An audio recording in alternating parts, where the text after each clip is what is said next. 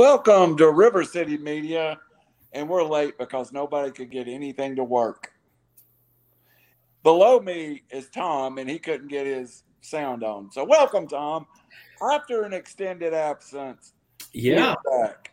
yeah, it's good to be back. Dang, asthma didn't do me too well. I get a little cold, and it turns into something a lot worse. So I got my handy dandy inhaler that looks like something straight out of The Handmaid's Tale, but I'm ready to go. I did my breathing treatment. I'm ready to talk today. Some good sports topics. So it's good to be back. Good to have you back. Thank you. Absolutely. Good to have you back, Tom. We thought about replacing you, but we had problems with people showing up on time. Over here, that's Robbie Davis. And he probably is going to say something about the Major League Baseball shouldn't be playing now, but I'll let it go. Yeah, hopefully we'll get to that. But yes, I am. I got my fourth COVID shot yesterday, and I've been soaring in the bed all day. So it's good to talk to people now and get out and see how long I can last. Well, we'll see. And you're headed for a weekend of fun. Or a weekend. Yes, I'm heading to Vegas tomorrow, which is hence the reason for the COVID shot. Trying to avoid getting it again. But yes, I will be in Vegas till early Sunday morning. I wish I could say it was all play, but primarily it's for a trial lawyers university. So I will be spending most of my days in lectures and learning, but then there will be some sports gambling and some tables that will be hit up. That's for sure. NASCAR? Well, I won't be there on Sunday, so I'll probably I will be back in Tennessee, which is oddly enough, I don't think you can gamble on your phone in Vegas, so I'll have to be back in Tennessee in time to place my NASCAR bet on Sunday. DraftKings would miss that money. Yeah. All right. Well, we're getting through it fast. Of course, Rod's normal open up. He's not here yet. Everybody say, welcome to Rod. Right there. That's Rod. Now, down here, it's over there. Here you go. Mm-hmm. That's an Ohio State fan, and he thinks Penn State's a big game. I'd say it's a big game. It's a game you don't want to overlook. You don't want to get too far ahead of yourself. It's James Franklin. It is, but when you got a big target on your back, they're going to be gunning for you. So we just, keep our fundamentals sound. I think we should have no trouble with this game. Tom added Penn State has a good secondary after scoring 40-something points on them. Well, they ran the ball a lot, so that changes the secondary scheme. That Blake Corum, heck of a running back. All right, guys. Normally, I would wait for Raj for this, but let's talk about the World Series. And what has become the yearly story is how much money Mattress Mack has bet on the Astros if they've made it, or some other crazy bet. As I understand, Mattress Mack this year has an outrageous amount of money on the Astros. Is he the smartest man for all this publicity, or he the worst gambler in the world, Robbie Davis? So this is where we need Raj. I'm pretty sure Raj has this exact, not necessarily, I don't want to use the word scam, but this marketing kind of genius that Mattress Mack does. Essentially, and I'm gonna butcher it, but something to the effect of he does like a either a tax-free or a no interest free of this first 10 million in sales, and then goes and bets it on a team. So essentially he can't lose. It's just where your money comes from. So kudos to him, and he obviously is smarter at accounting and math than I am, because he does have it figured out to where he doesn't lose. or if he does, it's a very negligible amount. But yeah, it's great publicity for him, great publicity for God knows the sports books. And, you see BetMGM, Caesars, Barstool, all those are because they all want, hey, you hedge your bet against him, and that's good for business. It's just a really, really good marketing scheme. And I'm sure, he's in the Houston area, which is, I don't know if you guys have ever been to Houston. It's massive. It goes on forever and ever and ever and ever. Don't know why anyone lives there, but nonetheless, I'm sure there's a lot of mattresses that are sold there. And so, yes, just a brilliant marketing scheme. And also, he on this case, I think he could bet $5 million and make $75 million, or $10 million and $75 million. I think he bet like 10 or 11.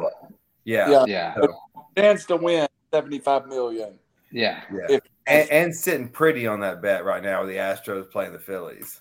So here's how I understood it. It was some type of, buy a mattress, whatever, you get up to $3,000 back if the Astros win the World Series. So there's a marketing scheme right there. Get more people in the door. And also, that's going to be a tax deduction for him on that side if they win. So obviously that's helping on that side. But he hedges his bet and he takes, 10 or 11 million. And I think it totaled out to, like somebody said, like 25 million that he has to give back to customers. So he hedges his bet for 10 or 11, and now he stands to make 75. So, and he gets all this free publicity because he's putting $2 million. And so more people are running in buying mattresses, hoping they'll get their mattress for free or 3,000 back. So that was genius and nothing illegal about it. And yeah, dude could win $75 million. So and it must be a lot of fun for him too. Think about it. It's gotta be fun. Gotta be. Tom, why does nobody ever bet $75 million on the Tigers to win the World Series? I'll give you two reasons why, or two words: Detroit Tigers. Oh,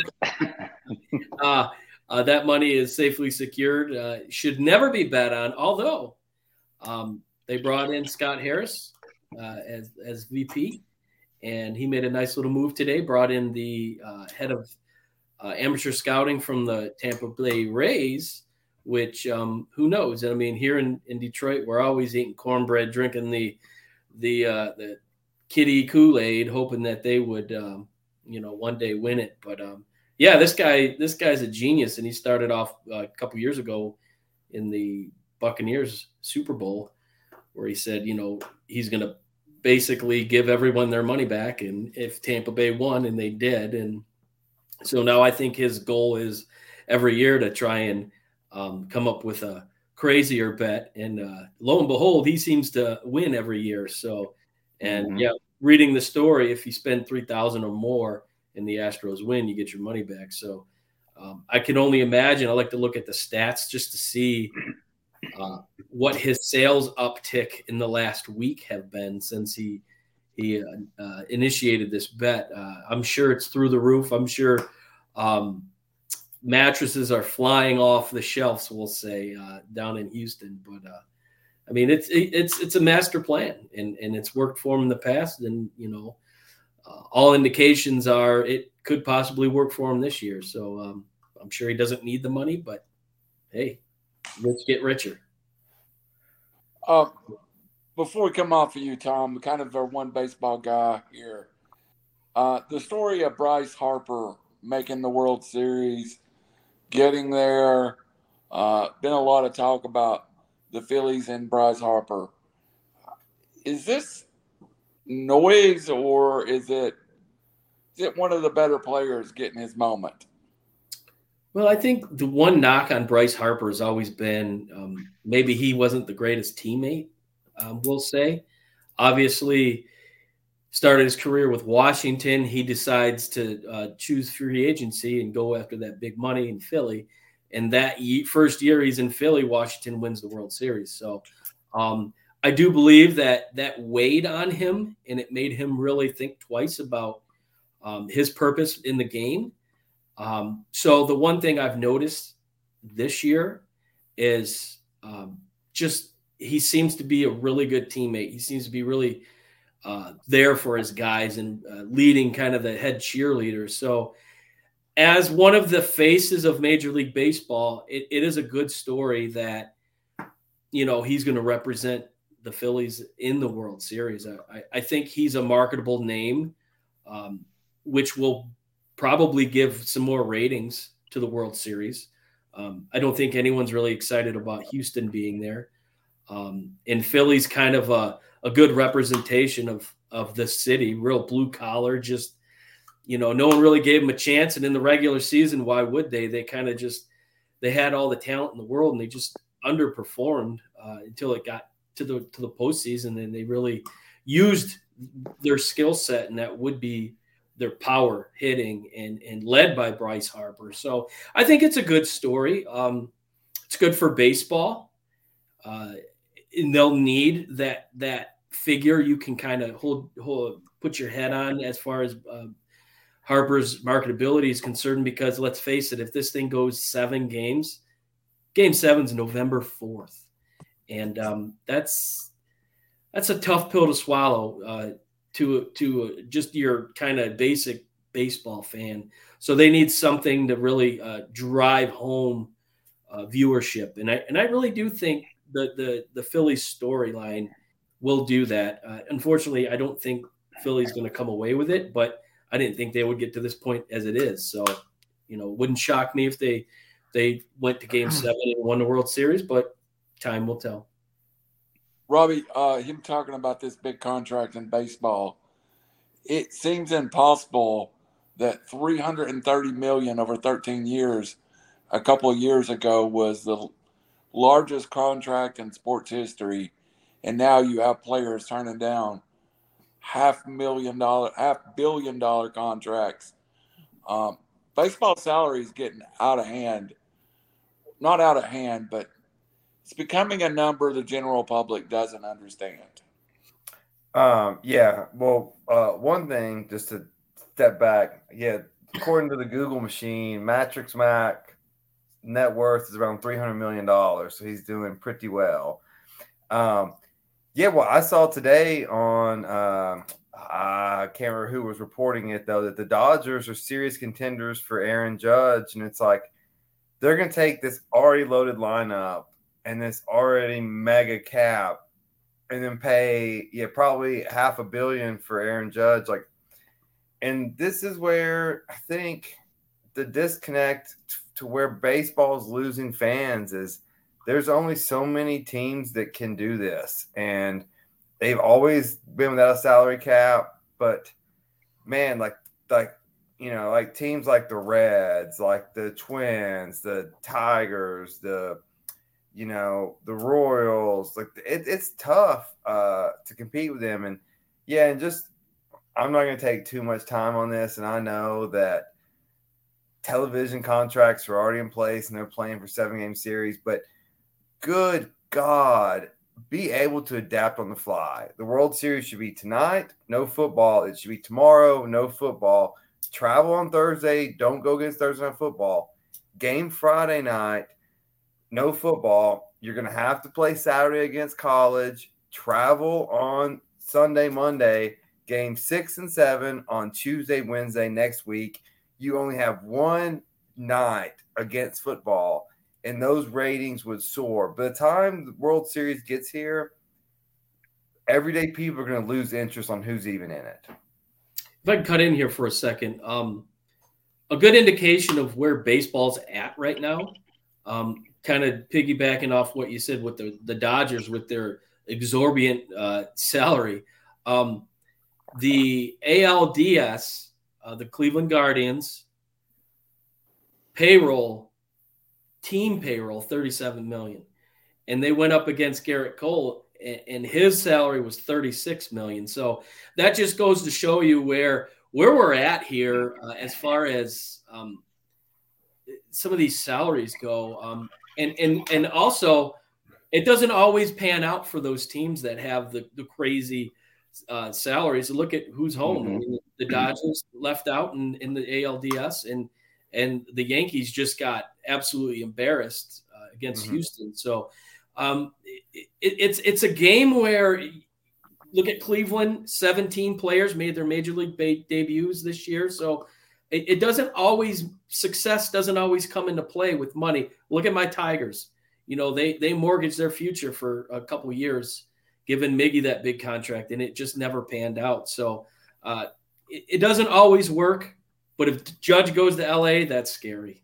And their payroll is going to be through the roof, record breaking. All right, Brandon, one question. And well, it's a good question to bring up, I think, to both sides of this. The Braves were put out in this, I guess, this divisional round. Would the Braves have got overshadowed in our region, which is the heart and soul of the Braves, if Georgia is number 1, Tennessee's number 3, Alabama's number 6? I almost feel like after last year's World Series run and such a magical thing, even the Braves in the NLDS was kind of like, oh, no, we're in the middle of college football. You can't bother with this right now. Yeah, it would have definitely played second fiddle, especially in our local region where you guys are and myself, with all the Vols fans around here, just how well they're playing right now. Yeah, and what a in Georgia, but Georgia's been good the last couple of years. Georgia was good last year, and I mean, obviously, and the Braves were still a story. So, I still think they would have been in the mix, though. And to be honest, me as not, kind of a casual baseball fan, when it starts getting down to the end, that's when I actually start paying attention a little bit more. So I've watched some more baseball, this last half of the month than I have in, probably all year. But it's entertaining, though, when it comes down, pitch by pitch, and you got a hot team that wasn't even supposed to make the playoffs in Philly. Everyone wrote them off, and bats are on fire right now. Pitching is sustaining, and their offense is just exploding. Now they're going to face, arguably the best bullpen, on the sheet. So we'll see, but I think it's going to be an entertaining matchup. But yeah, to your point, I don't think they'd probably be second behind the Vols in our immediate local region. But I know we would be talking about it on this broadcast if the Braves were in the World Series right now, that would probably be right next to Tennessee. Probably Braves first, just because it's World Series. So. Yeah, I know the guy that does the program, and we probably would be talking about the Braves. Yeah, exactly. I know the guy that makes the agenda. So. Yeah.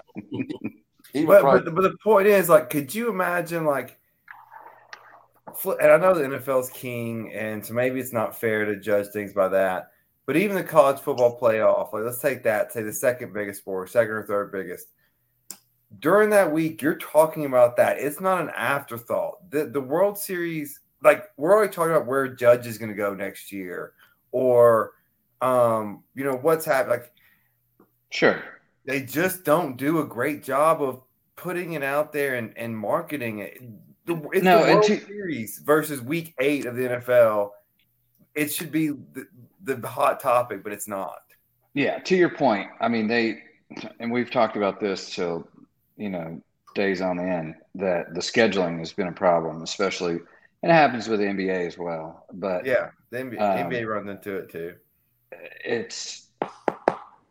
It's an easy fix, really. Just, dodge the nights where there's not no one wants to go watch reruns of Walking Dead, when you could watch a World Series game too. It's just make it happen. Keep everyone entertained. So I don't know. I agree with you though. Yeah, because these baseball teams, they own the stadium, so there's nothing booked in there. There's nothing to prevent them from playing right now.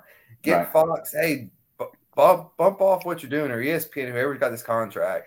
Even what was it? I think Harper made a statement. He was 5 days in between games. He's like, that's way too long. Like, what are we doing? Like, they're on a heater right now. When you're in baseball and you're on a heater, you want to keep playing and playing and keep that mojo going. Well, you do not want to take days off and get complacent.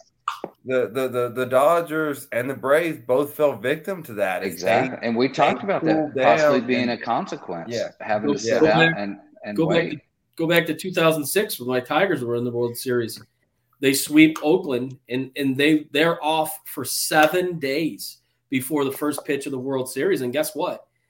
They got hit hard by St. Louis. They came in there and they put it to them because they lost that momentum. So there's definitely something to be said with momentum, and Philly has it. The difference here is both teams will have the same amount of time off, which will kind of even keel it. So we'll see. They will, but you look at the postseason. I mean, Astros haven't lost a game, so they're in a little different form. They're almost in cruise control. That's when I think Philly could really sweep up on them, or and take it to a Game 7. They haven't. It was that Astros could wake up from team too. That I can't remember 17 or 07. That Rockies team that got hot and then they cooled down, and the Red Sox they matched a better team, and that momentum got killed, and the Red Sox swept them. Or swept them.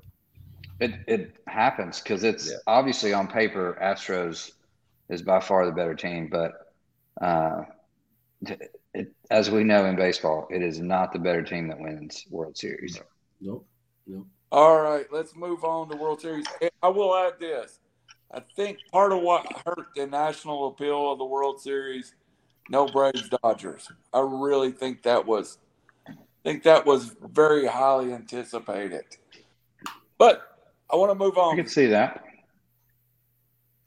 We are 1 week from the college football playoffs, and there's a site that I've subscribed to. It's not on your agenda. It's just released what the projected playoffs would be if they were released right now. I thought there was something very interesting in this, and I want to get your gut reaction around the table when I read this. And I will go from the top down. And if you've got a reaction, just. Are you going 6-1 or 1-6? 1-6. Okay. Number 1, 7-0, strength of schedule 84. The Georgia Bulldogs, defending national champions. Justified with a strength of schedule of 84? Don't know, but I think that's going to get better starting this weekend. Number 2, with a strength of schedule of 81, everybody's been critical, but 81, Ohio State, number 2. At number 3, with a strength of schedule of 16, Tennessee Vols. Number 4, with a strength of schedule of 80, Michigan. Number 5, with a strength of schedule of 56, Clemson. And number 6, with a strength of schedule of 7th, and also 1 loss, Alabama. Oh, whoa, wow. They're ahead of no loss TCU, which I am shocked by. If the projections came out, would have Alabama 6th, TCU 7th. And the big number is the strength of schedule number for Alabama. Gut reaction. Is Oregon 8? Is Oregon 8 in this poll? Oregon would be 8, Oklahoma State 9, USC 10.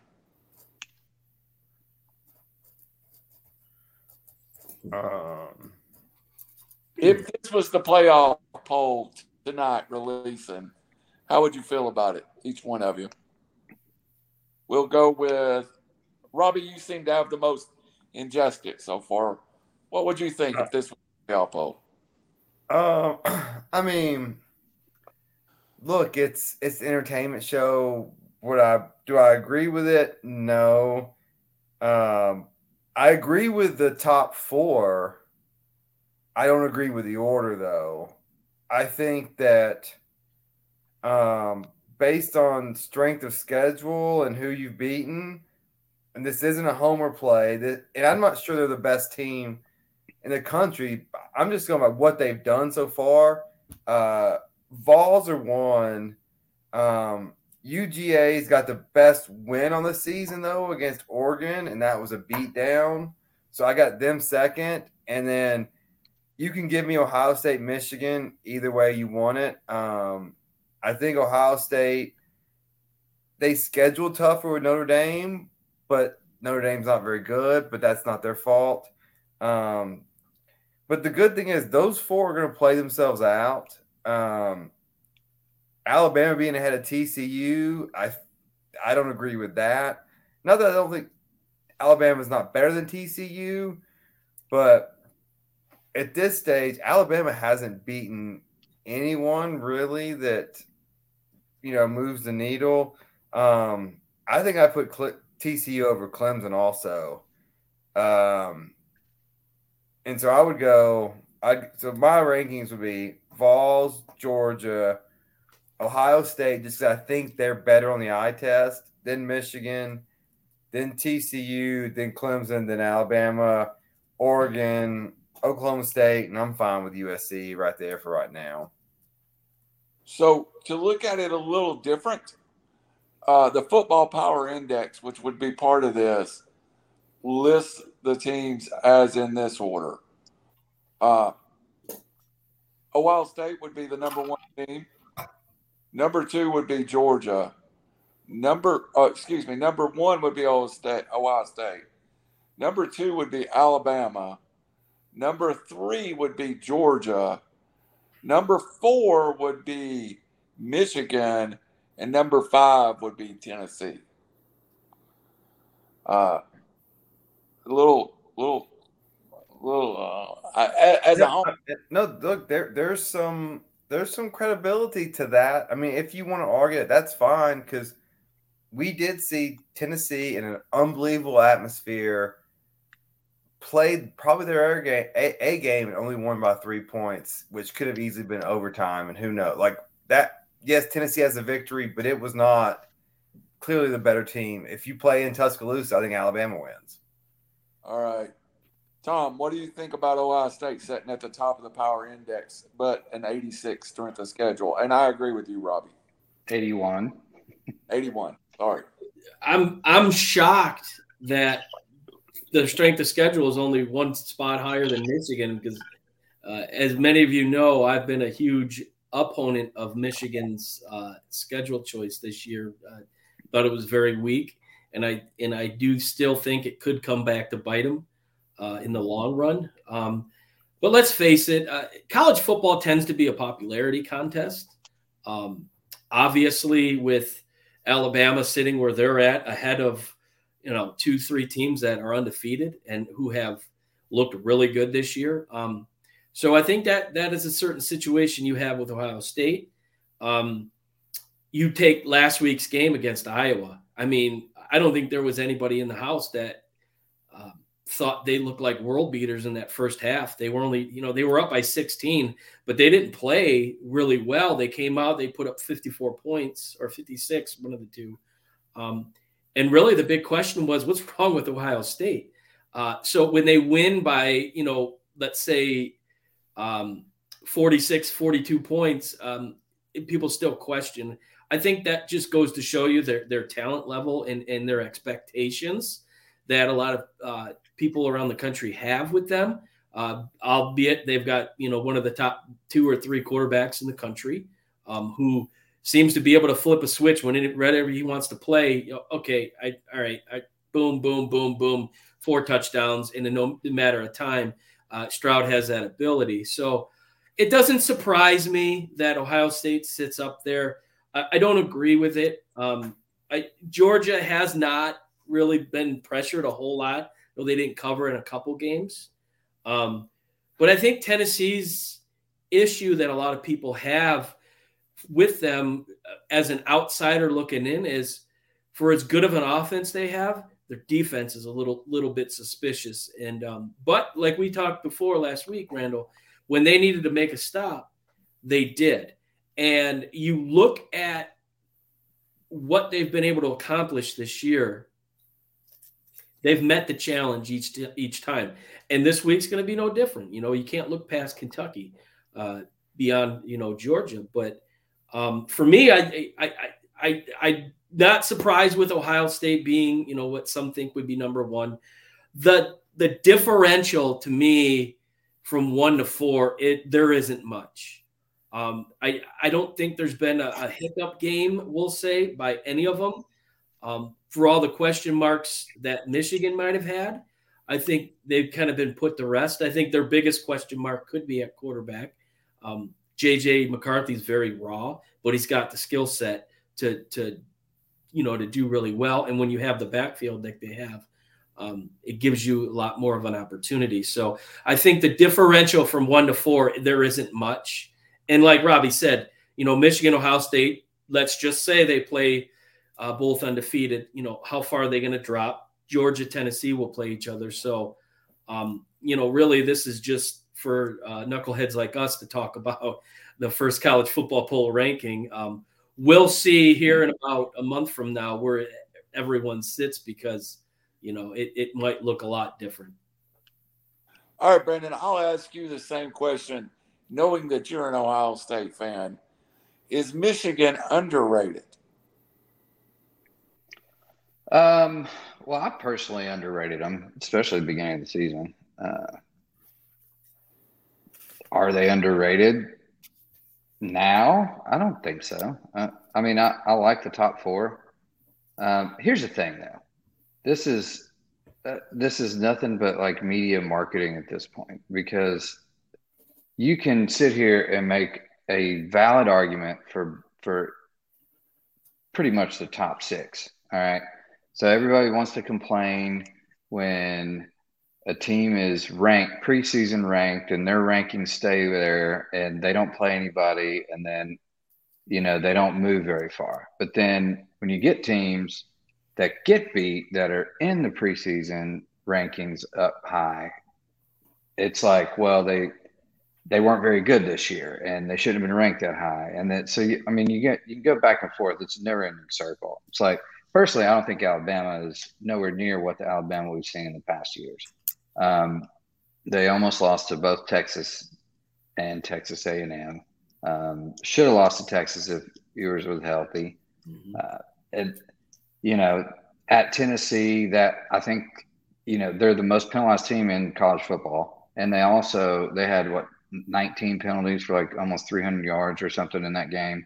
And a lot of that effect was, let's say the truth here, Neyland Stadium and the crowd and the hype and, that help cause those penalties. But these kids are different than what you typically see out of a Saban team. So, should Alabama have been preseason ranked that high? Like you can make that argument both sides. So I think you have to really just look at the eye test and look at the talent you see. Like, look, we get it. The Big Ten is not as good as the SEC right now. And so some of the teams that we have to play conference or, both sides are just not going to be, like a Kentucky or, some other close team like that. But you still go out and you got to play the game and you got to win. And, you play in some hostile environments when you get targets on your back, like Ohio State, Michigan. And, for me right now, the top 4, let's see, Georgia almost lost to Missouri. And that, that's another one that kind of lingers. Before that game, I thought they were the clear and head favorite by, a mile. And this year, there's not really a clear and head favorite that you can say this team is better than they can not be beat. And really, I'm not a Clemson fan. I want to throw them out of there for sure. They just don't look very good or put together. They have a quarterback. Listen, like let me ask you guys this question: so whack. If you put Clemson in the SEC or the Big Ten, could they win it? No. No. Okay. They So might if be able they- to compete in the Big Ten East. Could they would probably finish third or fourth overall in the Big Ten, and they would probably finish fifth in the SEC. So I don't think Clemson this year could win either division of the SEC. They couldn't win the East of the Big Ten. Maybe they could win the West. Here's the thing though: if they win out, they're going to be in. Yeah, because And it goes back to the popularity contest. It's Clemson. That's what I'm saying. And So they're a big market, and it's Clemson. And same thing. If Oregon wins out right now, so this is my question. they could potentially be in. So not who else is going to do what, but let's say Michigan goes to at Ohio State last week of the season. They lose by 21. I'm just picking that number. So Michigan at Ohio State loses by 21. Is that loss? How does that compare to Oregon's loss in a neutral but Atlanta site, losing to Georgia by 46? So I'm going to make a prediction. But it's always been what happens late in the season at the end of the year. It has nothing to do with if you're going to lose, you lose early. You always lose early. It has nothing. If you lose late in the year, that's the last thing on people's mind. So are we all in agreement? Oregon jumps Michigan under that circumstance? I would, if they went out. Yeah, if they went out, Unfortunately, that's the flaw in the system, and let's face it too. Our Pac-12 representative isn't here with us tonight, but Pac-12 has looked really good. Utah's kind of, except for that they lost bad to UCLA, but and that Florida loss. UCLA, who came in as the UCLA's played strong. Yeah, and then Oregon, dismantled them. So I think the big Pac-12 hasn't gotten the due they deserve this year. So I think if Oregon wins out, they deserve to be higher than what Michigan. Clemson's going to ruin this party because Clemson's going to get in, and they don't deserve it. No. Yeah. I'm going to make an outlandish statement. We'll see how it plays out. I fully believe someone gets in, either Ohio State, Michigan, or Tennessee or Georgia, for losing a closer game than the other. And we'll see how it plays out. But I think the fourth team in the playoff is whoever loses that game and looks the best. That's who it should be. Yeah. And I would 100% back that. But is that what's going to happen? We've seen in the past. Sometimes it will have to be in that scenario. Michigan has to beat Ohio State because Tom was hit the nail on the head. Michigan did themselves zero favors. Their schedule's horrible. They just won't have any good wins. We tried to have a good schedule with Notre Dame. I mean, they were pre-ranked. Yeah, I mean, you can't predict when you're scheduling that Brian Kelly's going to leave and there's a new coach. Yeah.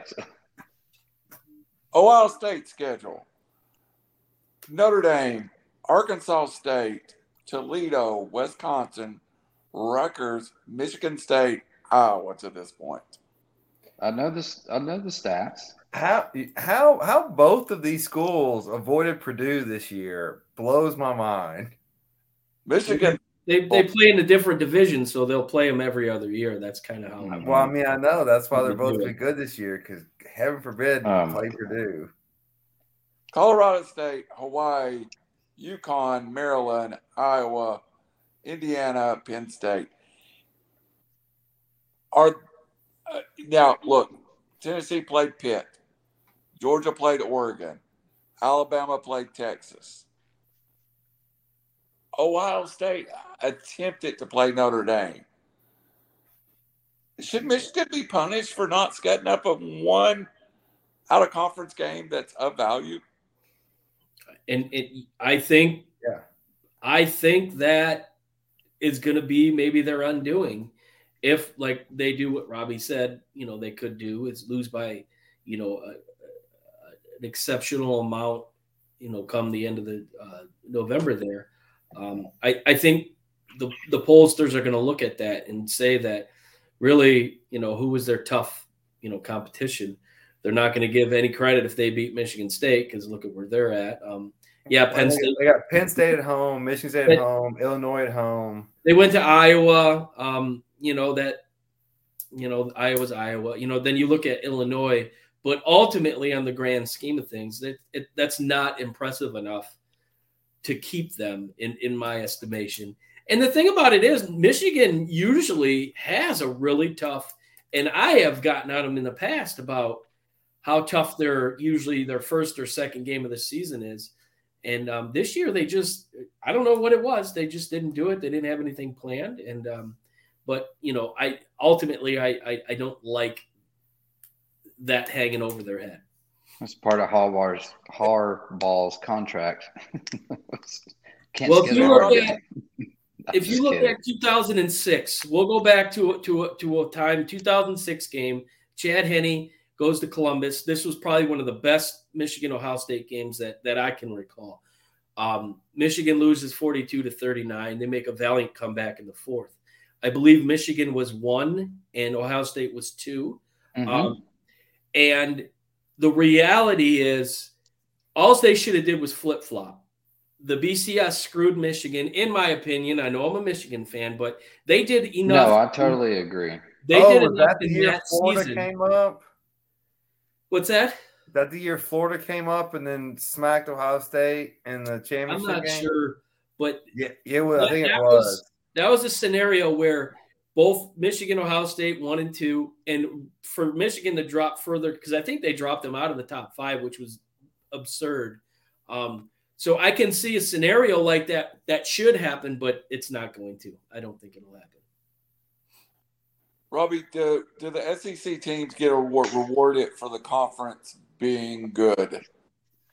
I mean, just when you play the conference, you're going to play, and not a criticism of the Big Ten. Normally, you get that in the Big Ten, but Tennessee.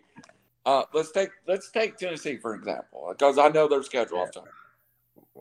They've played at LSU, Alabama at home from the other side. They've played Florida from the east. They're playing Kentucky, a ranked team this week, and Georgia, a ranked team in 2 weeks. They played Pitt too at Pitt, so yeah. That was a tough. Well, let's not get it twisted. That Pitt was tougher than Florida, in my opinion. Yeah. Florida was not good this year. Let's not get it twisted. The SEC teams, look, recruiting rankings say one thing, the polls say one thing. The elephant in the room, and bad play on words for Alabama, but it's our television partners, right? Like, look, ESPN, I would be shocked if it's a 2-loss SEC champion, a 3, like that team's getting in because of who our television partners are, and they're going to make. And so, yeah, so ESPN, like, well, SEC, they do have the best teams, especially this year, the collection of them from top to bottom. Mm-hmm. But they're going to be ranked more because there's going to be more buzz about them. If it's a 23 ranked team versus a 26 ranked team, it's much better for TV for them to be ranked 23. Especially with the new Big Ten deal coming up. So, yeah. And we're going to see a lot more of that politicking going on later. But I think, if they go to didn't they sign for a 12-team or something, or talk about the playoffs? Yeah, it's expanding. But ESPN is still going to have the broadcast rights, and so, at least till the next tier. Yeah, they're going to advocate for their people in there. I mean, you can't have anything nice without politics. So yeah, but I mean, but with that being said, look, Tennessee, they beat at LSU, they beat at Pittsburgh, they beat Alabama. Let's say they beat Kentucky, and then look, the winner of the Georgia-Tennessee game, in my opinion, I think they're in. I do. Even especially if it's Tennessee and their only loss is to a team they've already beaten. I agree. Yeah, if Tennessee beats Georgia and they lose to Alabama in the SEC championship, they're both in. Yeah, because how can you say those aren't the two best teams? Yeah, well, and two of the again, best 4. they want 2 SEC teams in there. If there's any come hell or high water, they can do it and make it look legit on paper. They're getting in.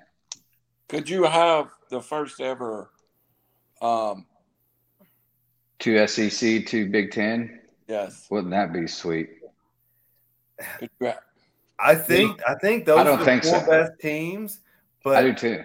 The schedule, Michigan's schedule, I just Well, don't and that's think the thing. It's like, especially with Clemson and TCU. TCU needs to lose, and Clemson needs to lose, and just get at least compare one loss to one loss. I don't want undefeated ACC and an undefeated Big 12 with these shit division or shit conferences, and then you just get in because you don't play anybody. Well, if you get a Chuck Woolery 2-2 SEC Big Ten team in the college football playoffs, what does that look like for the teams outside looking in that are thinking about maybe joining the Big Ten? Super conferences. Mm-hmm. Oh, well, this makes it even all more the reason why we need to join. This is why you should. yes. Look,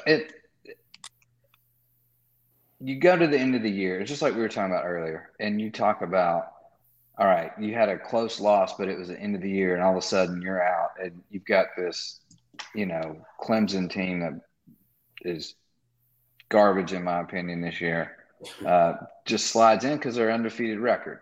It's like, it's so biased, and I try and take all of that out of it and just look at the eye test, actually watch the games, look at the talent on the field, and make judgments from that. But apparently that can't happen when, 80% of college football people know what's going on.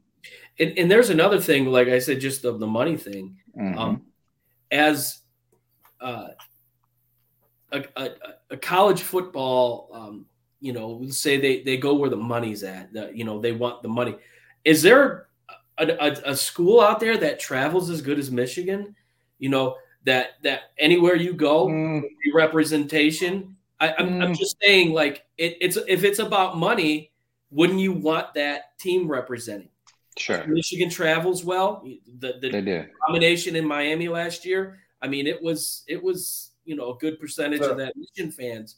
So Clemson's got at Notre Dame, Louisville, Miami, and South Carolina. So 1 road game left at a mediocre Notre Dame game, then 3 at home. I don't see how any of those teams beat them.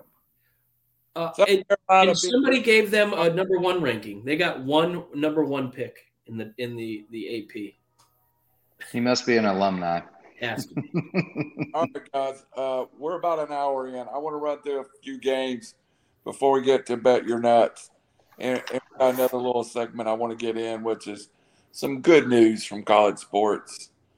First of all, let's start with a game that normally means a whole lot, but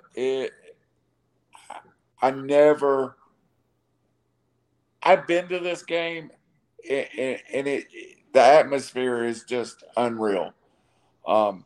They split the stadium down the middle. Half of it is red and black. The other half is orange and blue. There is nothing like what used to be called the world's largest cocktail party. But is there any chance Florida can go to Jacksonville and beat Georgia? And Robbie left. Sorry. That was a Robbie question. Anyone else? Tom? I mean, you look at I'm back. Anthony Richardson. He's kind of the wild card. You have a quarterback that has the ability to make plays with his legs, and I think the only way they have an opportunity to possibly get a win is with Richardson running the ball. He's going to be forced out of the pocket quick. We all know Georgia has a pretty stifling front defense, and that will be the one way that Florida could possibly have a chance. But other than that, no, I don't see it. I don't see it happening. Robbie, anything on or Shane, either one of you, Michigan or Florida, Georgia? I mean, Georgia's a 22.5-point favorite. Look, this game can get weird. There's been some upsets in the past. There's been some taunting penalties early. But in reality, man, Florida's just not that good. They're 1-3 in the SEC, 4-3 overall. Like Tom said, unless Richardson just goes nuts and has a game of his life. But even then, I think Georgia can control the clock enough to keep him off the field. This would be a gigantic upset, in my opinion. Well, evidently, if you go to Alexa and ask her when is the World Series, she'll say in 2022, the Philadelphia Phillies win the World Series. Ooh. Somebody was smart enough to hack that. Brandon. Florida Georgia line. Do what? Is that what you're asking? No. You got anything on Georgia, Florida? Yeah, absolutely I do. Go ahead. So, never ask. All right. Who do you think's a better team, Missouri or Florida? Question for the poll, the Florida guys here. Florida. Okay. Florida. Georgia almost lost to Missouri. Mm-hmm. Can they lose to Florida? Absolutely. Yeah. It's very possible. And I think Tom hit the nail on the head. Richardson's the key. He's got a very high upside. If they don't account for him, he can throw the ball pretty well too. And his completion percentage, I think it's somewhat low, but it's the game of his life right now. So can they beat them? They have nothing to lose. Could I see that happening? Absolutely. Do I expect it to happen? Not really, but man, I'm rooting for it. I can tell you that. Who's at more risk of a look ahead game, Tennessee or Georgia? Georgia. Yeah. Tennessee also. I think it's the first time they've been here in since 2008 in this type of position. Yeah. Tennessee has nothing to lose right now. They're on fire. They're rolling. I mean, they've already beat Alabama. They've had their season Super Bowl. No offense to you guys in the fan. Now, look, I know you guys want to win and go as far as you can, but if you don't, would you call that a losing season or a bad season? Yeah, it's house Absolutely. money from here on out. Exactly. It's house money right now. Now, Georgia's they've had some slip-ups, and they've been exposed, so watch out. Florida could do that. And what does that scenario look like? If Florida beats Georgia, now what are we talking about? We're talking. I mean, LSU. yeah, exactly. Well, now you're talking about two Big Ten teams being a possibility. Mm-hmm. Yeah, Georgia we lost flipped the to script Florida, a little bit, huh? Georgia beat Tennessee, then Alabama beats Georgia. Then Alabama's a standalone. Now it gets crazy. Now, no. There's all kind of reckless speculation we could do, but we'll see. Now, don't put your money on Florida, guys, unless it's just a money you intend on losing. But we call that chain money. I might sprinkle a little on the money line. Yeah. There is absolutely no hope, but Michigan plays Tuck is coming. Oh my God. Is this going to be a 40-point blowout? Probably. Well, nobody's got a story on this one, do they? Well, Michigan is infamous for laying an egg. And this particular week, Donovan Edwards had to, get in front of the camera and say they were going to win this week. Should Michigan win? Yeah, they should. Are they a better football team? Not even close. But this rivalry has really gotten heated in the last few years, specifically the last 2 years. I think Michigan losing last year when they dominated a good portion of that game, if not for a very questionable call in I believe it was the third quarter when Peyton got sacked and his ankle hit the ground and they called him down. Inadvertently, Ojabo got the ball in the end zone, scored a touchdown. If that call would have stood, I think the the result would have been different. But needless to say, they had Kenny Walker, who played out of his mind. I thought he earned the Heisman after that game. But I think Michigan is not forgetting that game.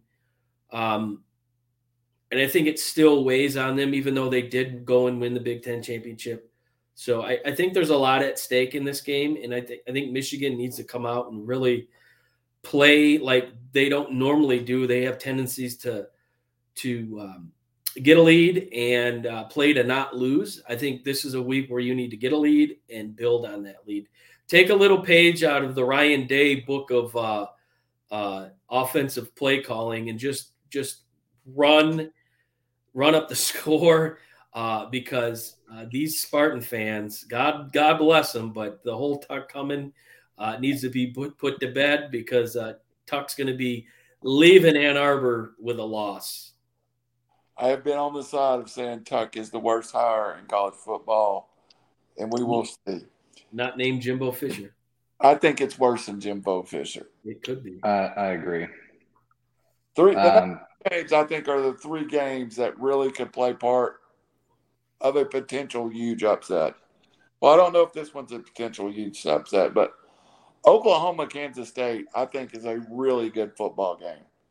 Kansas State goes unnoticed every year until they're 7-1, 6-2.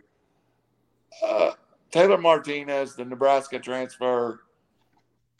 This group is a good football team in Kansas State. And it's being played at Kansas State? It is, but Adrian Martinez is questionable. He as we know, he got injured the last game, so I think that's kind of what's playing with the line right now. It's looking like he's going to play, but, if he doesn't, it's a whole different ball game. And Oklahoma State has been pretty good on the under, being the underdog. So I wouldn't count Gundy out quite yet. If Martinez plays, I think K-State's got it. I'm assuming he does play, and I'm assuming he's healthy, but that's kind of been my right. operandi all week. The last thing I read is he was likely to play. Right. So, but is he 85%? Is he 100? And that's going to have a little bit of an effect on the game. But I mean, he's definitely a better decision maker back there for K-State. So we'll see. Tom or Robbie, we didn't get you anything on this. We'll come to Tom. K-State, Oklahoma State. Are you talking to me? I think this is going to be an interesting game. Sorry, I had a little sneezing fit. Oklahoma State, really well coached, but it's in the Little Apple. K-State's favors, even though being ranked lower. I think this is one of these that Mike Gundy wins, and you're just still like, why can't they get over the hump? But I'll take the Cowboys in this one. Outside of the Tulane upset, K-State's played pretty good, but Tom, what's your thought? I like Oklahoma State here. A little foreshadowing for Bet Your Nuts. I think Oklahoma State has really proven that their defense, although questioned, has held up when they need it to, and they've put up the points. And they're going to need to come back and get this game if they want to keep up, in the rankings. So, yeah, I like Oklahoma State here. For like what Brandon said, where's Martinez? Is he 85%? Is he 90%? They're going to key on him, so there'll be a lot of blitzing. And Martinez is the type of quarterback to, a guy they rely on his legs to make plays. You take that out, I think that there goes about half of your offensive production. So, give me Oklahoma State to go down there and pull it off. Them being an underdog kind of surprises me, but the odds makers know more than we do. So, well, look, I mean, they were underdogs at Baylor. mm-hmm. They were underdogs against Texas last week. They almost beat TCU in overtime. I mean, you put Gundy as an underdog, especially higher ranked. Man, it's hard to bet against him right now. And another thing, he's a man. He's over 40, so that makes it even more dangerous. Greatest quote said. in sports well history. Said. I'm a man. I'm 40. That still to this day greatest. It's up there. Next to Jim Mora in playoffs. Yeah, I was gonna say that's my favorite one. Those are down in history. All right, let's move on. Ohio State got to go on the road to Penn State. Penn State historically plays better in Happy Valley. After getting raked by Michigan, can James Franklin put together enough to make this game close? Huge number. I was almost surprised by the number. I expected double digits, but I just looked on my app, 16 and a half. I thought 12 and a half, 10 and a half, 11. I thought it'd be there. Tom, you are the anti-Ohio State guy, so I'll let you take the first words. Well, James Franklin proved what I think everyone knew this week.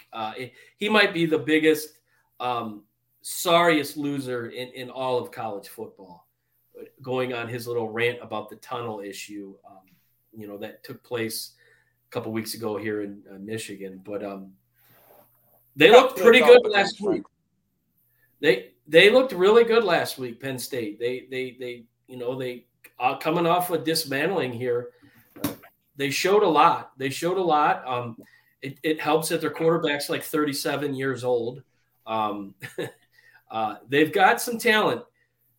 The fact that this game is at noon, I think we were talking about it earlier, definitely helps Ohio State.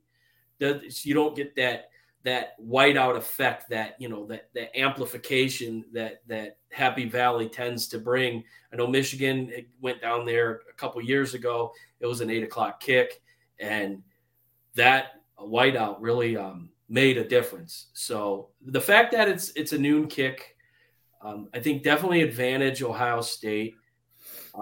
This will probably be one of the better, although they're ranked 63rd, it'll be one of the better defenses, specifically secondaries, that Ohio State would see. I know Notre Dame put a test to them in week 1, but they've kind of fallen off the plateau there. So I agree. QB1, I think that the number is ridiculous. Ohio State's definitely going to go in there and win because there's definitely been Saban-like adjustments at halftime that Ryan Day has been able to do, kind of kickstart his team. Whether or not he's playing episodes of Yellowstone in the locker room during halftime remains to be seen. But I like Penn State to put up a fight. Ohio State will go in there and win, and they'll just keep on rolling. They'll find a way. I don't know about 16 though. That's pretty high. Big number. All right, Robbie Davis. Yeah, I'm taking the other side. I think this isn't high enough of a number. I think Ohio State rolls. Look, they're just better. They're better coach. James Franklin's getting into kind of this Jimbo Fisher kind of realm of you did great at one school, now you come to this other school with more pressure. And what have you really done? He wins the games he's supposed to. He'll make an upset every once in a while. But overall, can you say this James Franklin era at Penn State's been a success? Look, they haven't won their division. Just that's enough. They haven't won their division in what, 8 years or something now. They won the Rose Bowl 3 years ago, 4 years ago. Am I wrong about that? Possibly I am wrong. Maybe I'm not giving him credit. Maybe he did get to the Rose Bowl. It was Saquon Barkley, right? Was that the year? I believe so, yeah. Okay. So he has won a division. Apparently he's won a conference championship. So sorry, James. Reckless speculation. But No, I mean, I just think Ohio State's a lot better. I think, if it was a night game, I'd give the Penn State crowd a little bit more credit. But I think Ohio State rolls in this one. They're just going to – they're going to be on a mission to show they're one of the top 4 teams in the country the rest of the way out. Mr. Buckeye. Yeah, I mean, I agree with Robbie. You just look at the eye test here. We're way more talented on both sides of the ball. And – again, it wasn't going back to Tom's quote, it wasn't taking something out of Ryan Day's playbook, just try and beat him. It's Woody Hayes. And after he went for 2, when we were beating the crap out of one of our foes, it was, why did you go for 2? He said, because we couldn't go for 3. And you run the score up on teams that you just absolutely hate. Penn State's one of those that I hate. I don't know if they're going to run the score up on them, but I think 16 is too low. I think they come in and make a statement here. Has to be at this point, this late in the game. You're about to get to the playoff rankings. There's no holding back at this point. And, everybody doesn't like James Franklin, so. 2016, he lost the Rose Bowl. So he won the Big Ten and lost the Rose Bowl. It just, I mean, so, and we can play back strength of schedule and all this stuff for the rank based on your rankings of where you're at on offense and defense and all that. That all plays a factor. Apparently it doesn't to some people. And so Penn State, 63rd in defense, 49th in offense. So they're going to have to put up some points because we will. We're number 2 in the country in offense, number 4 number 2 in defense, and number 4 in offense, according to certain sites. So we'll see. All right, last game. And I will go ahead and get my opinion out of the way. I'm scared to death for this game. I don't know why. It's kind of like Robbie said. We're playing with house money, and I could play with house money after Alabama or after Florida playing Alabama. I can play with house money next week against Georgia. I, as a fan, fear this game. I don't know why, but should take care of business. But, buddy, I'm a nervous wreck. So it's the Purdue of the SEC. I mean, they could trip you up right here. You never know. Look, look, your offense is good. I mean, really good. They're number 1 total offense in the country, 571 yards per game. I mean, that's pretty ridiculous. Hendon Hooker is arguably the top candidate for Heisman. You got UK. Their defense is pretty good. That's going to be a little bit of the matchup there. I still think you're going to put enough points on the board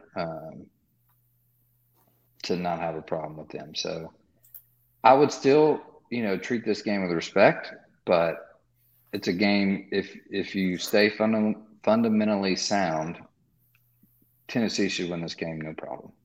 I think it'll be like the Kansas State game. I think it all weighs on Martinez's health.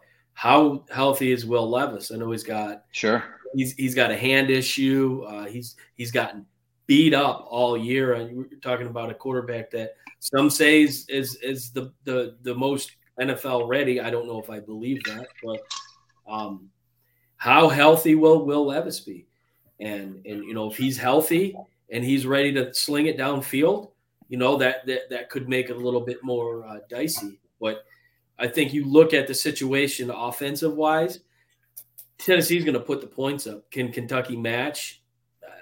I don't see it unless Will Levis is just having a showcase NFL type game and nobody's covering. They're getting no pressure from the Tennessee defense. But I just don't. I think, is Hillman coming back? Your number 1 receiver, will he be back? Even if he's not, Tennessee has proven that they've got enough weapons at the receiver position to match with anybody in the country. So Tennessee should be able to win this one. Yeah, this is who can make the other play out of their comfort zone, and this is where Tennessee's offense has been brilliant all year long. Is they have made people play out of their comfort zone, and they've put the pedal to the metal, and they've stretched them out. And look, Kentucky's averaging 26.4 points a game. Tennessee's averaging 50.1. Now, that comes into play about pace of play and can Kentucky slow down. Last year in Lexington, I think Tennessee only held the ball for 13 or 18 minutes of the game and put 50 on them. So it's a matchup kind of look. If you want to run the ball, it's fine. Our defense, yeah, they're not good because they're on the field a lot. But unless they can stop Tennessee, it's gonna be a long night. Look, it's night in Neyland Stadium, a blackout. Halloween weekend. It's going to be rocking. I'm not worried about this game. Well, if you look at the defensive ranking, like UK's ranked 14th, Alabama's 15th in total defense allowed. So, I mean, it's going to be somewhat similar on that aspect of it, but the offense is completely lopsided versus Kentucky and Alabama. So that. I mean, just statistically looking at it on paper, I mean, this should be a no-brainer. I can wake up Sunday morning and have lost to Georgia and go, well, we lost to the best team in the country. We're still going to be in the playoffs more than likely. We just got to get ready for the playoffs.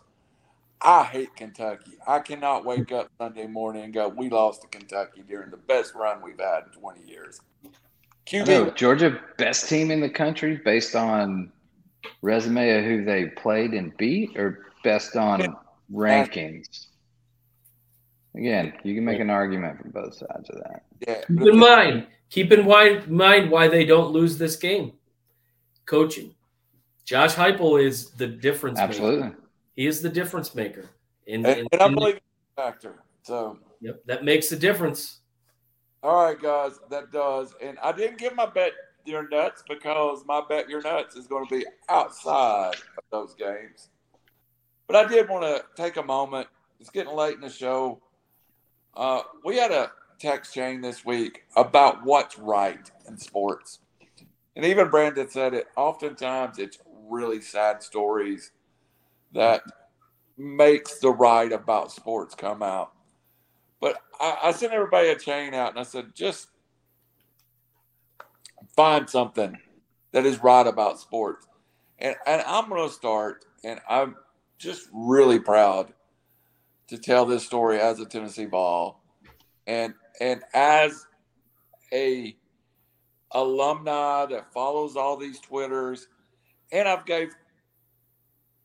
when I've seen these in times, in the last 3 months, last year, they've been 3 different Twitter drives that were sponsored by Tennessee alum or members of Tennessee football, or in one case, it was for a basketball player. And it is one thing to raise money for a cause at your school. To me, it was another thing what happened this weekend.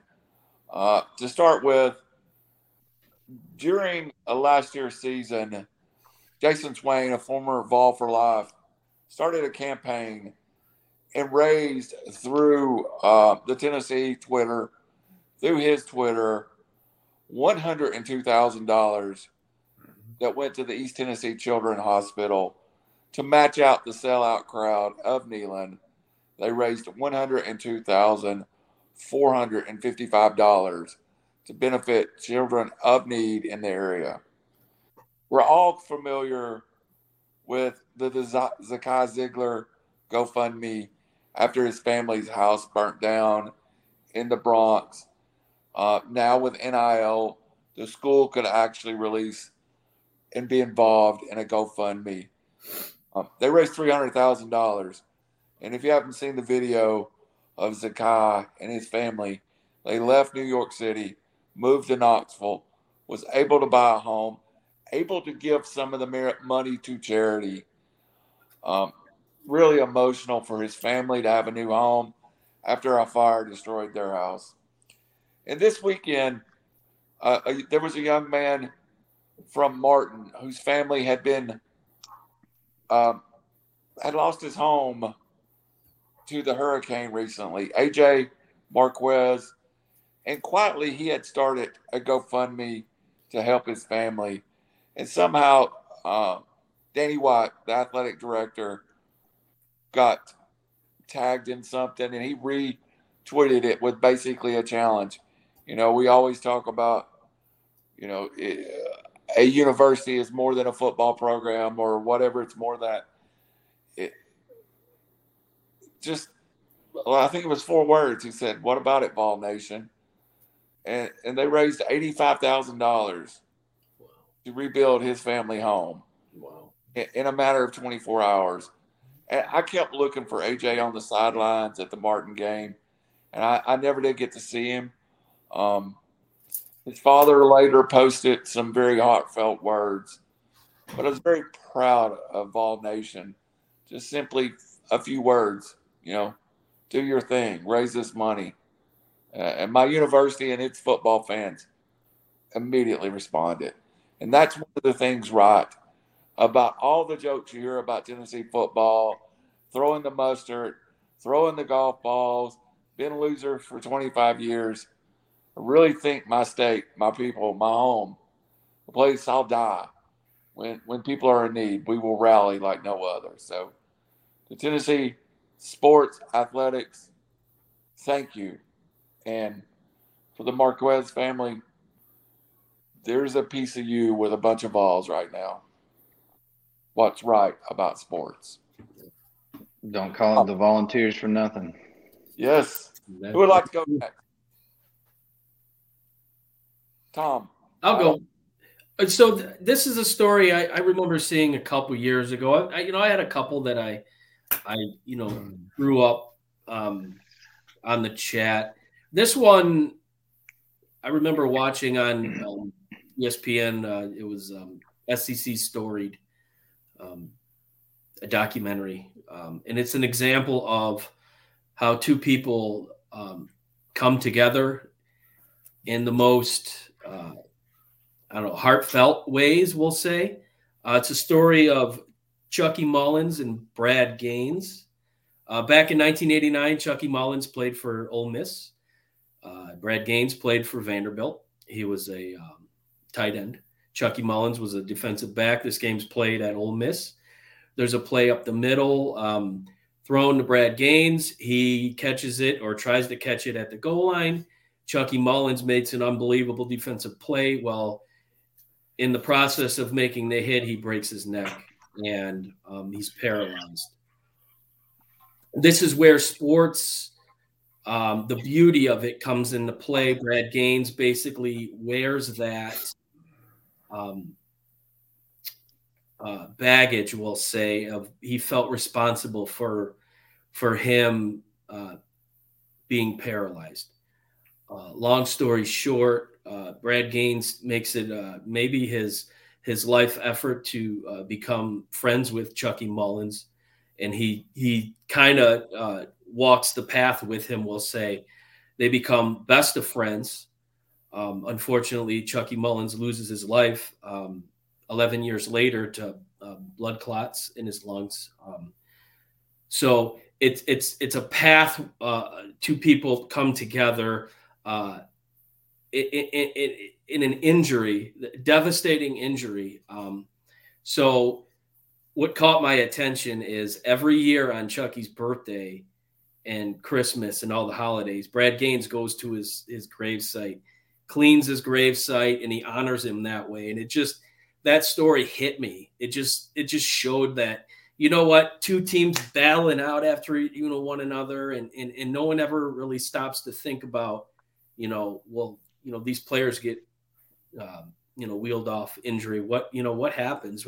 There's this story there, and this story was so beautiful. And I put it on the thread, and I was watching it today, and just shows you how there's humanity in sports, and it's not always rivalries and hatred. And there's something to be said about, and mind you, they never crossed paths at all. And during the funeral, one of the things that they talked about in the documentary was the team basically came together. They went to the funeral. They noticed Brad Gaines walking down the street, and they invited Brad Gaines onto the Ole Miss bus to go with them to the funeral. And it just like they welcomed them into their world. And he was forever grateful for that. But just we're all, men, we're tough. This documentary is if you're not shedding tears, if you're not getting welled up, Rich Jasper would definitely be teasing me right now. Then you're not a human being, because it's just such a beautiful story how two people just that never knew each other, and because of just a terrible moment in time, they become best friends, and who knows, maybe their friendship kept Chucky Mullins alive a little bit longer than he would have. But just definitely a documentary I highly recommend. It's called It's Time, and it's on ESPN Plus. Beautiful story, like of humanity in sports. It's well worth the watch. You'll enjoy it. I believe I just posted it on the RiverCity Media site. So, it's great. It's great. So, yeah, and I've watched that. It's very moving. Brad Gaines' life was impacted. You never think about the other person. Yeah. And Brad Gaines didn't hit him. Chucky Mullins was the one that hit him, and he felt the weight of that consequence, and he still does to this day. It's incredible. Brandon Chain, would you like to give your lighten it up, Brandon? No. So I've got a couple little on the happier side stories. One was formal Ohio State linebacker Ryan Shazier. That story, with his spinal cord injury, was paralyzed, told he'd never walk again, and that moment he walked across the stage, for the Steelers in the draft was pretty epic, and just the perseverance and just a great heartfelt story. Unfortunately, obviously, he's walking again. Obviously, he wanted to be back in football, but just didn't come that far. Another one that did moment is priceless when he makes that pick for the Steelers. It is. It definitely is, and it's one of my favorite stories. Just for perseverance. And how the Steelers organization treated that whole situation. I think they even paid his next year's salary, which was pretty incredible, something they didn't have to do, obviously. But just a really good, heartfelt story. If you haven't read about it or looked it up, check that out. And then another one. The 18 draft, the Ryan Shazier making the pick, is posted on RiverCity Media. Yeah, it's a good one. Another one of my favorite ones, this will hit home for you, UT Vols, is Eric Berry. What perseverance this guy had in his whole athletic career. Had a great high school career, was number 4 in the country, gets drafted or goes to UT. I mean, just an incredible college career. Gets drafted by the Chiefs. Second season, tears his ACL. And we all know how hard that is to come back from, especially a little earlier in the years. And comes back, makes a Pro Bowl, and then is playing well, then gets diagnosed with cancer, Hodgkin's lymphoma. And within 7 months, he's back on the field, like back in the locker room practicing. Perseveres through the adversity, beats cancer, comes back and makes not one but two Pro Bowls in consecutive seasons, which is pretty incredible. And just the perseverance there in that story as well. Obviously he retired in 2018, but man, what a comeback story when you're faced with cancer and potential death and just battle through it, and then not only come back and play in the NFL, make Pro Bowls and make your team that much better. It's pretty incredible. So those are my two feel good stories, make you feel a little better. Eric Berry was also a close friend of a legendary Tennessee motivational speaker, and a very good story. And made the all-decade NFL team despite only playing 7.5 years. Yep, 5-time Pro Bowler. Yes, dude was legit. Again, just a great player. Robbie Davis, you're the yeah. So, and on top of that, Eric Berry, shout out. If any of our audience, any of you guys, have not heard a former Vol, Inky Johnson, speak, go on YouTube and listen to him speak. He was a first-round draft pick that he hurt his shoulder and essentially lost control of his left arm. One of the last games he ever played, and then never got to play in the NFL, but he's a motivational speaker. Fantastic. So when this topic came up, I was like, I want to talk about Kobe and Gigi Bryant. I was like, well, can't get through that without crying, so I'm not going to do that. So I'm going to talk about some bigger things of what happens that sports, and you look at the money raised for what the NFL does and sports do for breast cancer in this month of October. Good point. Just this huge outreach. And then now this whole end racism. And then Randall touched on Zakai Ziegler and, giving, the fans giving his house. And all that's great. But now I want to touch on something that's more global that sport has brought to our attention. And that's Brittany Griner and her situation in Russia. And it's not whether she broke the law or not. It's whether, don't take for granted the due process that we get here. And so that punishment was predetermined before there was a guilty verdict or not in the appeal process. And look, sport and her profile and the profile in the world, I ultimately do think is going to get her out of jail. It's going to come at a cost for America and the safety, but at the same time, it's important to do what's right. And that's kind of this balance that we're fighting with. And the WNBA, the NBA, they're all putting that into this spotlight, right? And because this is what happens, because there's Americans all over the world that are imprisoned unjustly because they don't have the same laws we have. And people, I'm going to go, and she obviously made a mistake, and I don't, either she knew or she should have known, but there's kids that go out and hey, I'm going to go party somewhere, or I'm going to do something, not knowing that. Well, I'll give you an example. Qatar, however you pronounce it, or however you want to pronounce it. They're having the World Cup here in 30 days, 25 days. It's illegal to consume alcohol in that state. Wow. There's going to be Americans that are coming over there, and they're going to think it's okay to go to the hotel lobby and drink alcohol. It's not. That's imprisonment.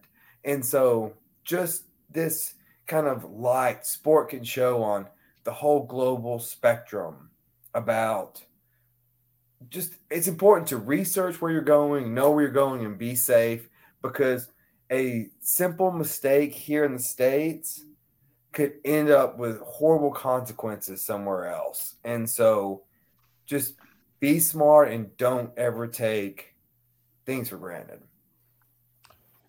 You know, this is why I love that show. That's so well put. And I didn't know where you were going at first, but that is so well put. And she does, as an American citizen, everybody needs to come home. Mm-hmm. I don't know if you support or not, but the message is bring her home. So she's in a Moscow prison now. Now that the appeal's gone, she's going to a penal camp, which is going to be a whole lot worse. And from all accounts, Putin's holding her till after the midterms. And then they're going to start negotiating. But that's a whole different. I'm not educated enough on international prison trade to know that, but that's just what I've been reading. But things are going to get bad before they get better for her. Absolutely. We have a local guy, Paul Whelan. He's not too far from where I live. He's imprisoned in Russia, wrongfully considered him a spy, which is nonsense.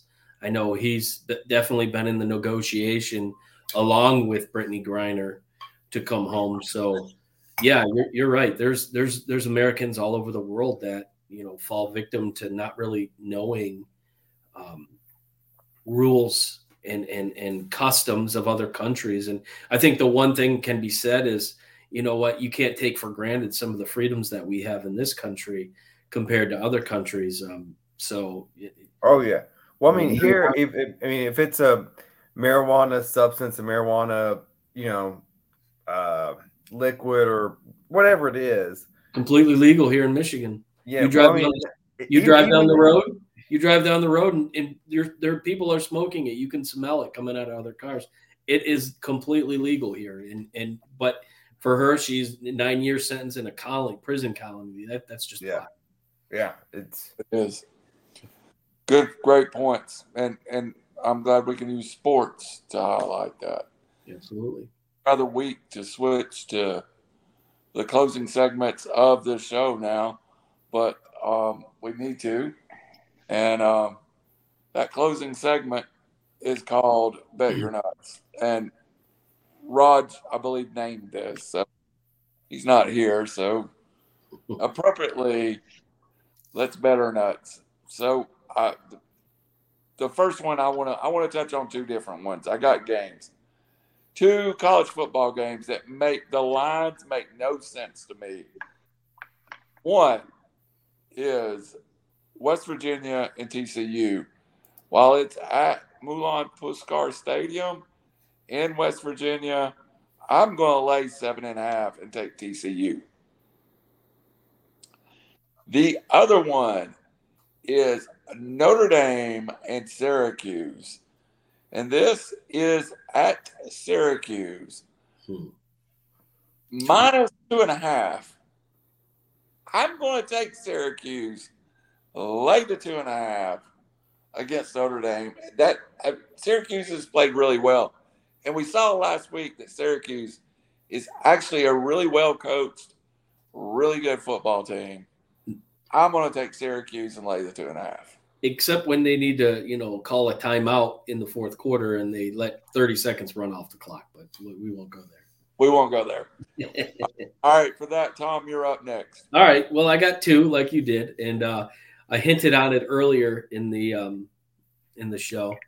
Oklahoma State, Kansas State. Kansas State, a 1.5 favorite. Like I said earlier, I like Oklahoma State. I think they've kind of proven that they're a team that can go on the road and win. They've got some good wins. So I'm going to take Oklahoma State +1.5 and the over, which is 56.5. And then we're going to go to Happy Valley, Penn State. Penn State +16. So I'm going to take Penn State to cover. Ohio State's going to win, though. And I'm going to take the under of 61. I like those. I'm going to take – so my balls are rolling, man, and I'm taking them minus 12.5. I don't think Kentucky has the offense to keep up with them. It's going to be a night game. Neyland's going to be rocking. I like Vols minus 12.5. Backup game. If you don't like that and you want to get so daring, I like Michigan to win. I do think Sparty keeps it closer than 22, though. I see maybe a 20-point game. That's a lot of points in this matchup. So I like Michigan State plus 22. I'm going to take it over to the NFL first here. I've got two as well. NFL, we're going to go Giants versus Seahawks here. The Giants are rolling right now, 6-1.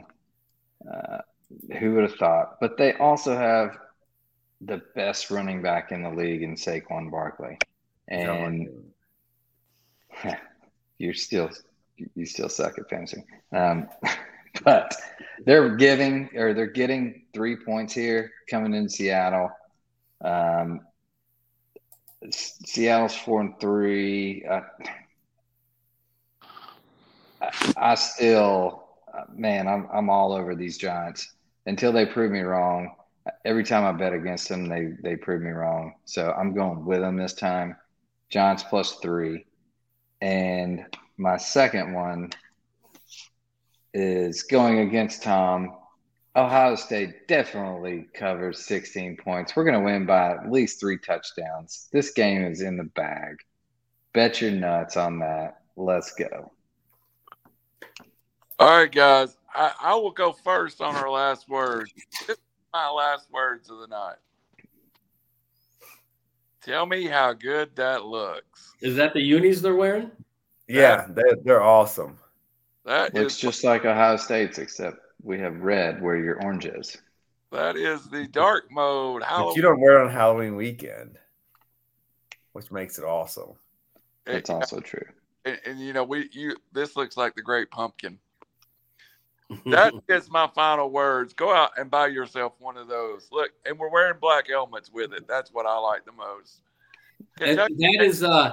That is fire, as the drip is fire, as the youngsters will say. Hey, I just recently learned what drip meant. Someone said they had some good golf drip, and I was like, "What the hell is that?" Drippy. That is drippy. That ain't usually when I hear that, it's like a leaky faucet or something going on. I got to fix. So I could have no more better closes in comments than that. Who's next? Yeah, my last words are these. Look, guys, I know it's a struggle. Football season's going on, baseball season's going on. We got basketball starting. I've even been looking at Tennessee basketball scrimmages. I've been looking how they played Michigan State recently. Word is Tennessee beat Michigan State in the scrimmage, but nothing official. But yes, Sunday is the NASCAR race. It is in Martinsville. We have worried about NASCAR right there. We have Joey Logano, we have Ross Chastain, Chase Elliott, and William Byron. They're in the Final Four. I got a pre-season bet on Chase Elliott, so even for me, it's getting tough to keep up with it. I do keep clicking back and forth. So yeah, if y'all can root for Chase Elliott, get me a little Vegas cash going on. Maybe I can turn into more money. But those are my final words: is don't forget about NASCAR. All right, Brent. Everyone's like, yeah, we've already forgot about it.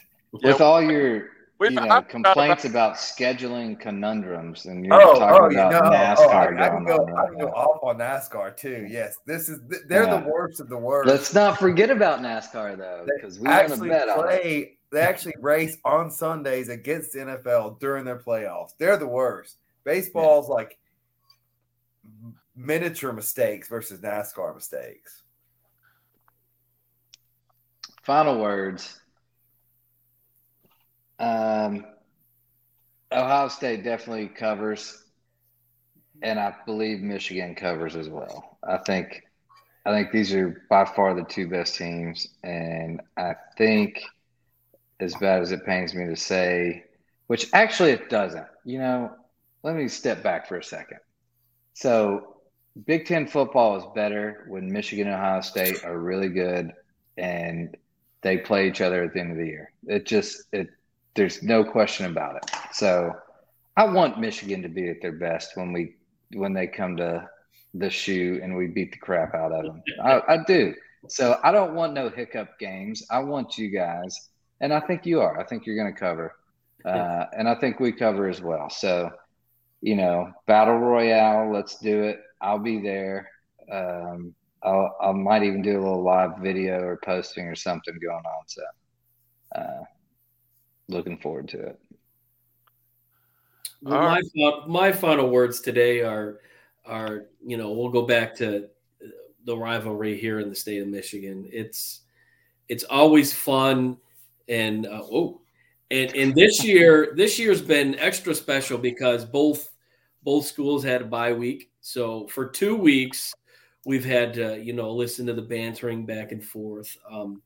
But make no mistake, Michigan State has always found a way to make this a pretty tough game. Last year, they win when they probably shouldn't have. There's been games where Michigan, there was a particular game, within the last, I think it was 10 years or so ago, Michigan was down by like 3 touchdowns in the fourth quarter.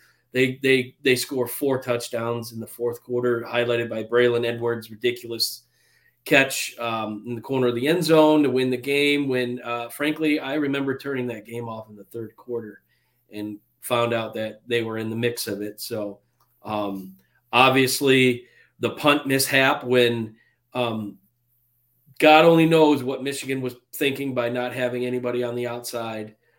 They were playing for them to return it. Nobody was back returning it. Michigan State blocks the punt. The rest is history 5 years ago. So this is definitely going to be a game. I don't put it past Michigan State to come into the big house and give Michigan a little bit of a run for their money. But let's just face it. I hate Michigan State. Tuck can go hit the Ohio Turnpike and head out west for all I care. But that's the fun in a boatload of money. That's the fun in this rivalry. I've got friends that are diehard Spartan fans. I've got relatives that go there, and they give me shit. I give them crap. And but that's the fun of it, especially living here in Michigan with 2, Big Ten decent teams. So it's alive and well. Go Blue. The hell with Tuck. He's going. Tuck's going. My other takeaway is, Tom, when are we going to schedule my one-on-one interview with you being a Lions fan? That's what I want to know when that's going to happen. Well, we could do that like you guys did the Storm in Neyland. Storm in Neyland. Yes. Yeah. When I get back from Vegas, we're doing that. The breakdown of a Lions fan. Yes. It is a depressing story. You might so get your Prozac quickly at hand after this story. So yeah, we'll have to do where Brandon and I grew up. A guy named Tracy Hayworth was a defensive lineman, I think, during the Barry Sanders era, and he would get us tickets. He knew my parents, and he'd get us tickets when they played in Atlanta. And I loved Barry Sanders, but yeah, they always lost as usual, even with that stud of a running back. Yes. The Ford family is death to the Detroit Lions. Yeah. That's all that can be said about that. Well, I had to delete some things just so I could bring up a different looking picture. So that's hot, man. That's so. So, all right, we will schedule up the Detroit Lions with Robbie Davis and Tom. Y'all you got to call it Depression of Detroit. I mean, the Detroit just go Depression. with that. Yep. Or yeah, we've it's been next year since '57. So to look at the reality is during the '50s, who are the powerhouses in football? Cleveland and Detroit. Who hasn't been to a Super Bowl? Cleveland and Detroit. So we have a saying here. Next year, since 1957. So well, listen. I'm so intrigued by this. I want to know everything about it. You haven't won since I've been alive. Like 1957 was the last time they won a football championship. Hey, so I'm gonna throw this stat out to close, and we'll close out. Texas A&M hadn't won a national championship in 84 years. That doesn't even seem even possible for a school like A&M. And I saw that one today, and I was like, wow, makes 24 years seem small.